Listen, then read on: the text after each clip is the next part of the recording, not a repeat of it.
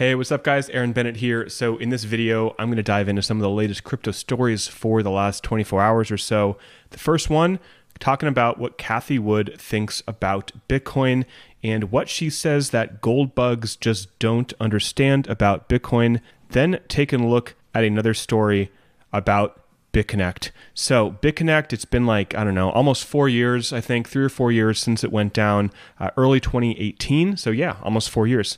And this $2 billion Ponzi is finally coming to completion. One of the main guys basically admitted fault, so I'll get into that as well. So then taking a look at an interesting story, the World Economic Forum identifies 4 factors driving worldwide interest in crypto. The World Economic Forum is an interesting group. You may have seen this video, which I'll cover in a second, basically saying you'll own nothing and you'll be happy. This is brought to you by the same World Economic Forum. So, a lot of people are getting into crypto for reasons that may not be in alignment with what the World Economic Forum believes. So I'll get into that in a second. Then taking a look at a fund led by legendary investor Bill Miller, saying that Bitcoin has big potential to be digital gold, heading into the reasons for that. And this story that came out today, it's already outdated. El Salvador purchases first 200 Bitcoin. They actually just purchased another 200, which makes their country holding 400 Bitcoin. You can see here the president of El Salvador.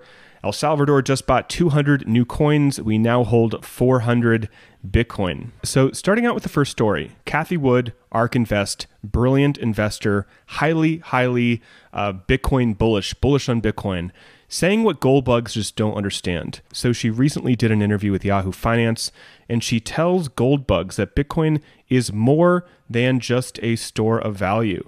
So she says Bitcoin in particular is a new global monetary system.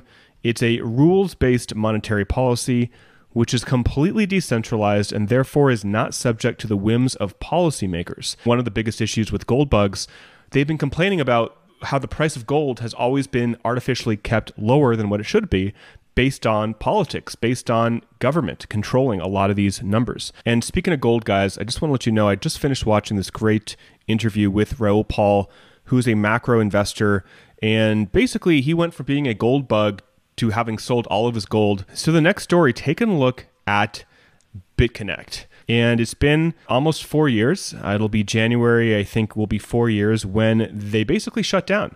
So the top guy, and I remember this guy, Glenn Acaro, the director and promoter of BitConnect, recently pled guilty to conspiracy to commit wire fraud. So he admitted to profiting at least $24 million through the scheme, which he must repay to investors. And taking a look at this justice.gov, they lay it out right here. It came out September 1st. And taking a look at what's going on here, sentencing is scheduled to occur November 15th this year. Crazy. Max penalty, 20 years in prison for this guy. I will be very interested to see what happens here.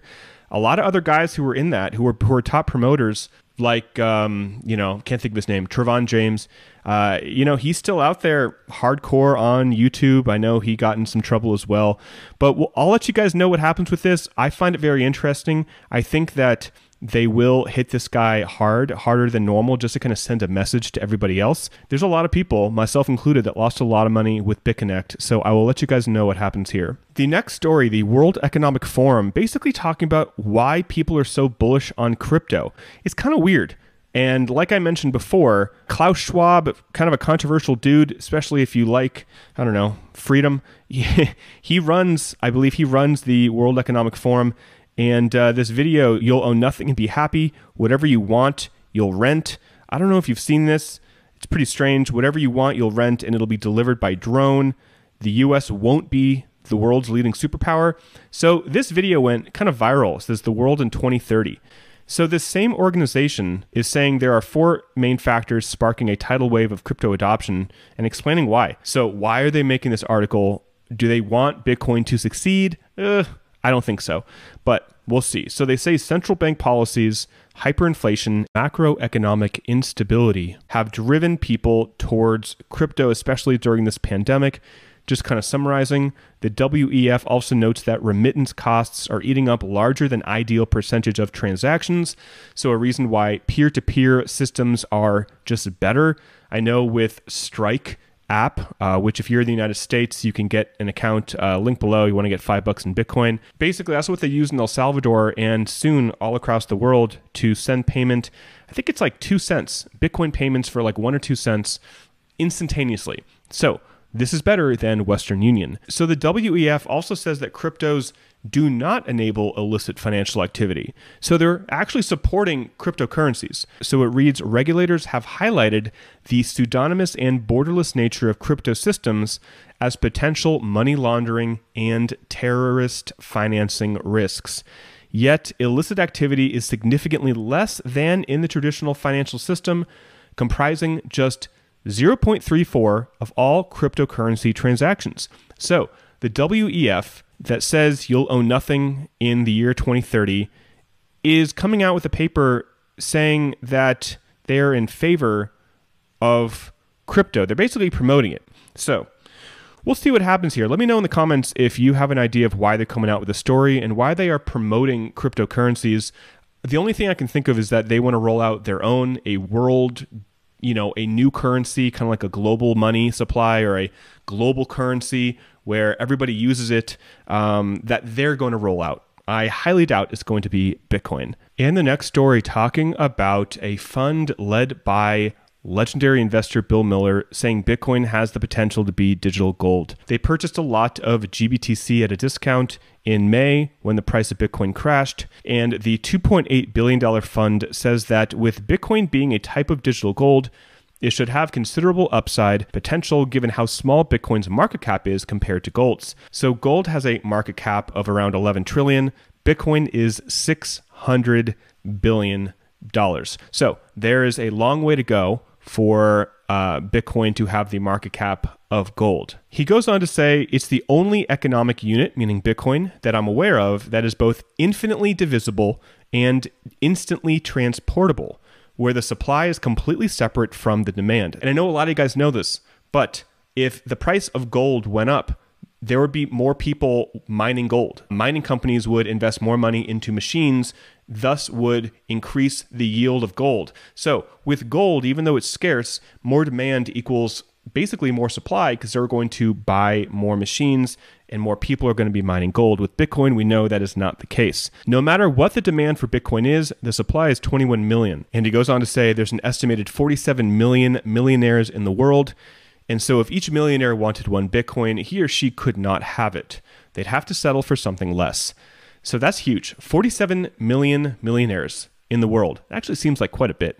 And only 21 million Bitcoin. So if you hold a Bitcoin, or even if you hold half a Bitcoin, that is quite a lot, especially as Bitcoin becomes digital gold, which I believe it will. So El Salvador is going to make Bitcoin legal tender today, the 7th, when you watch this.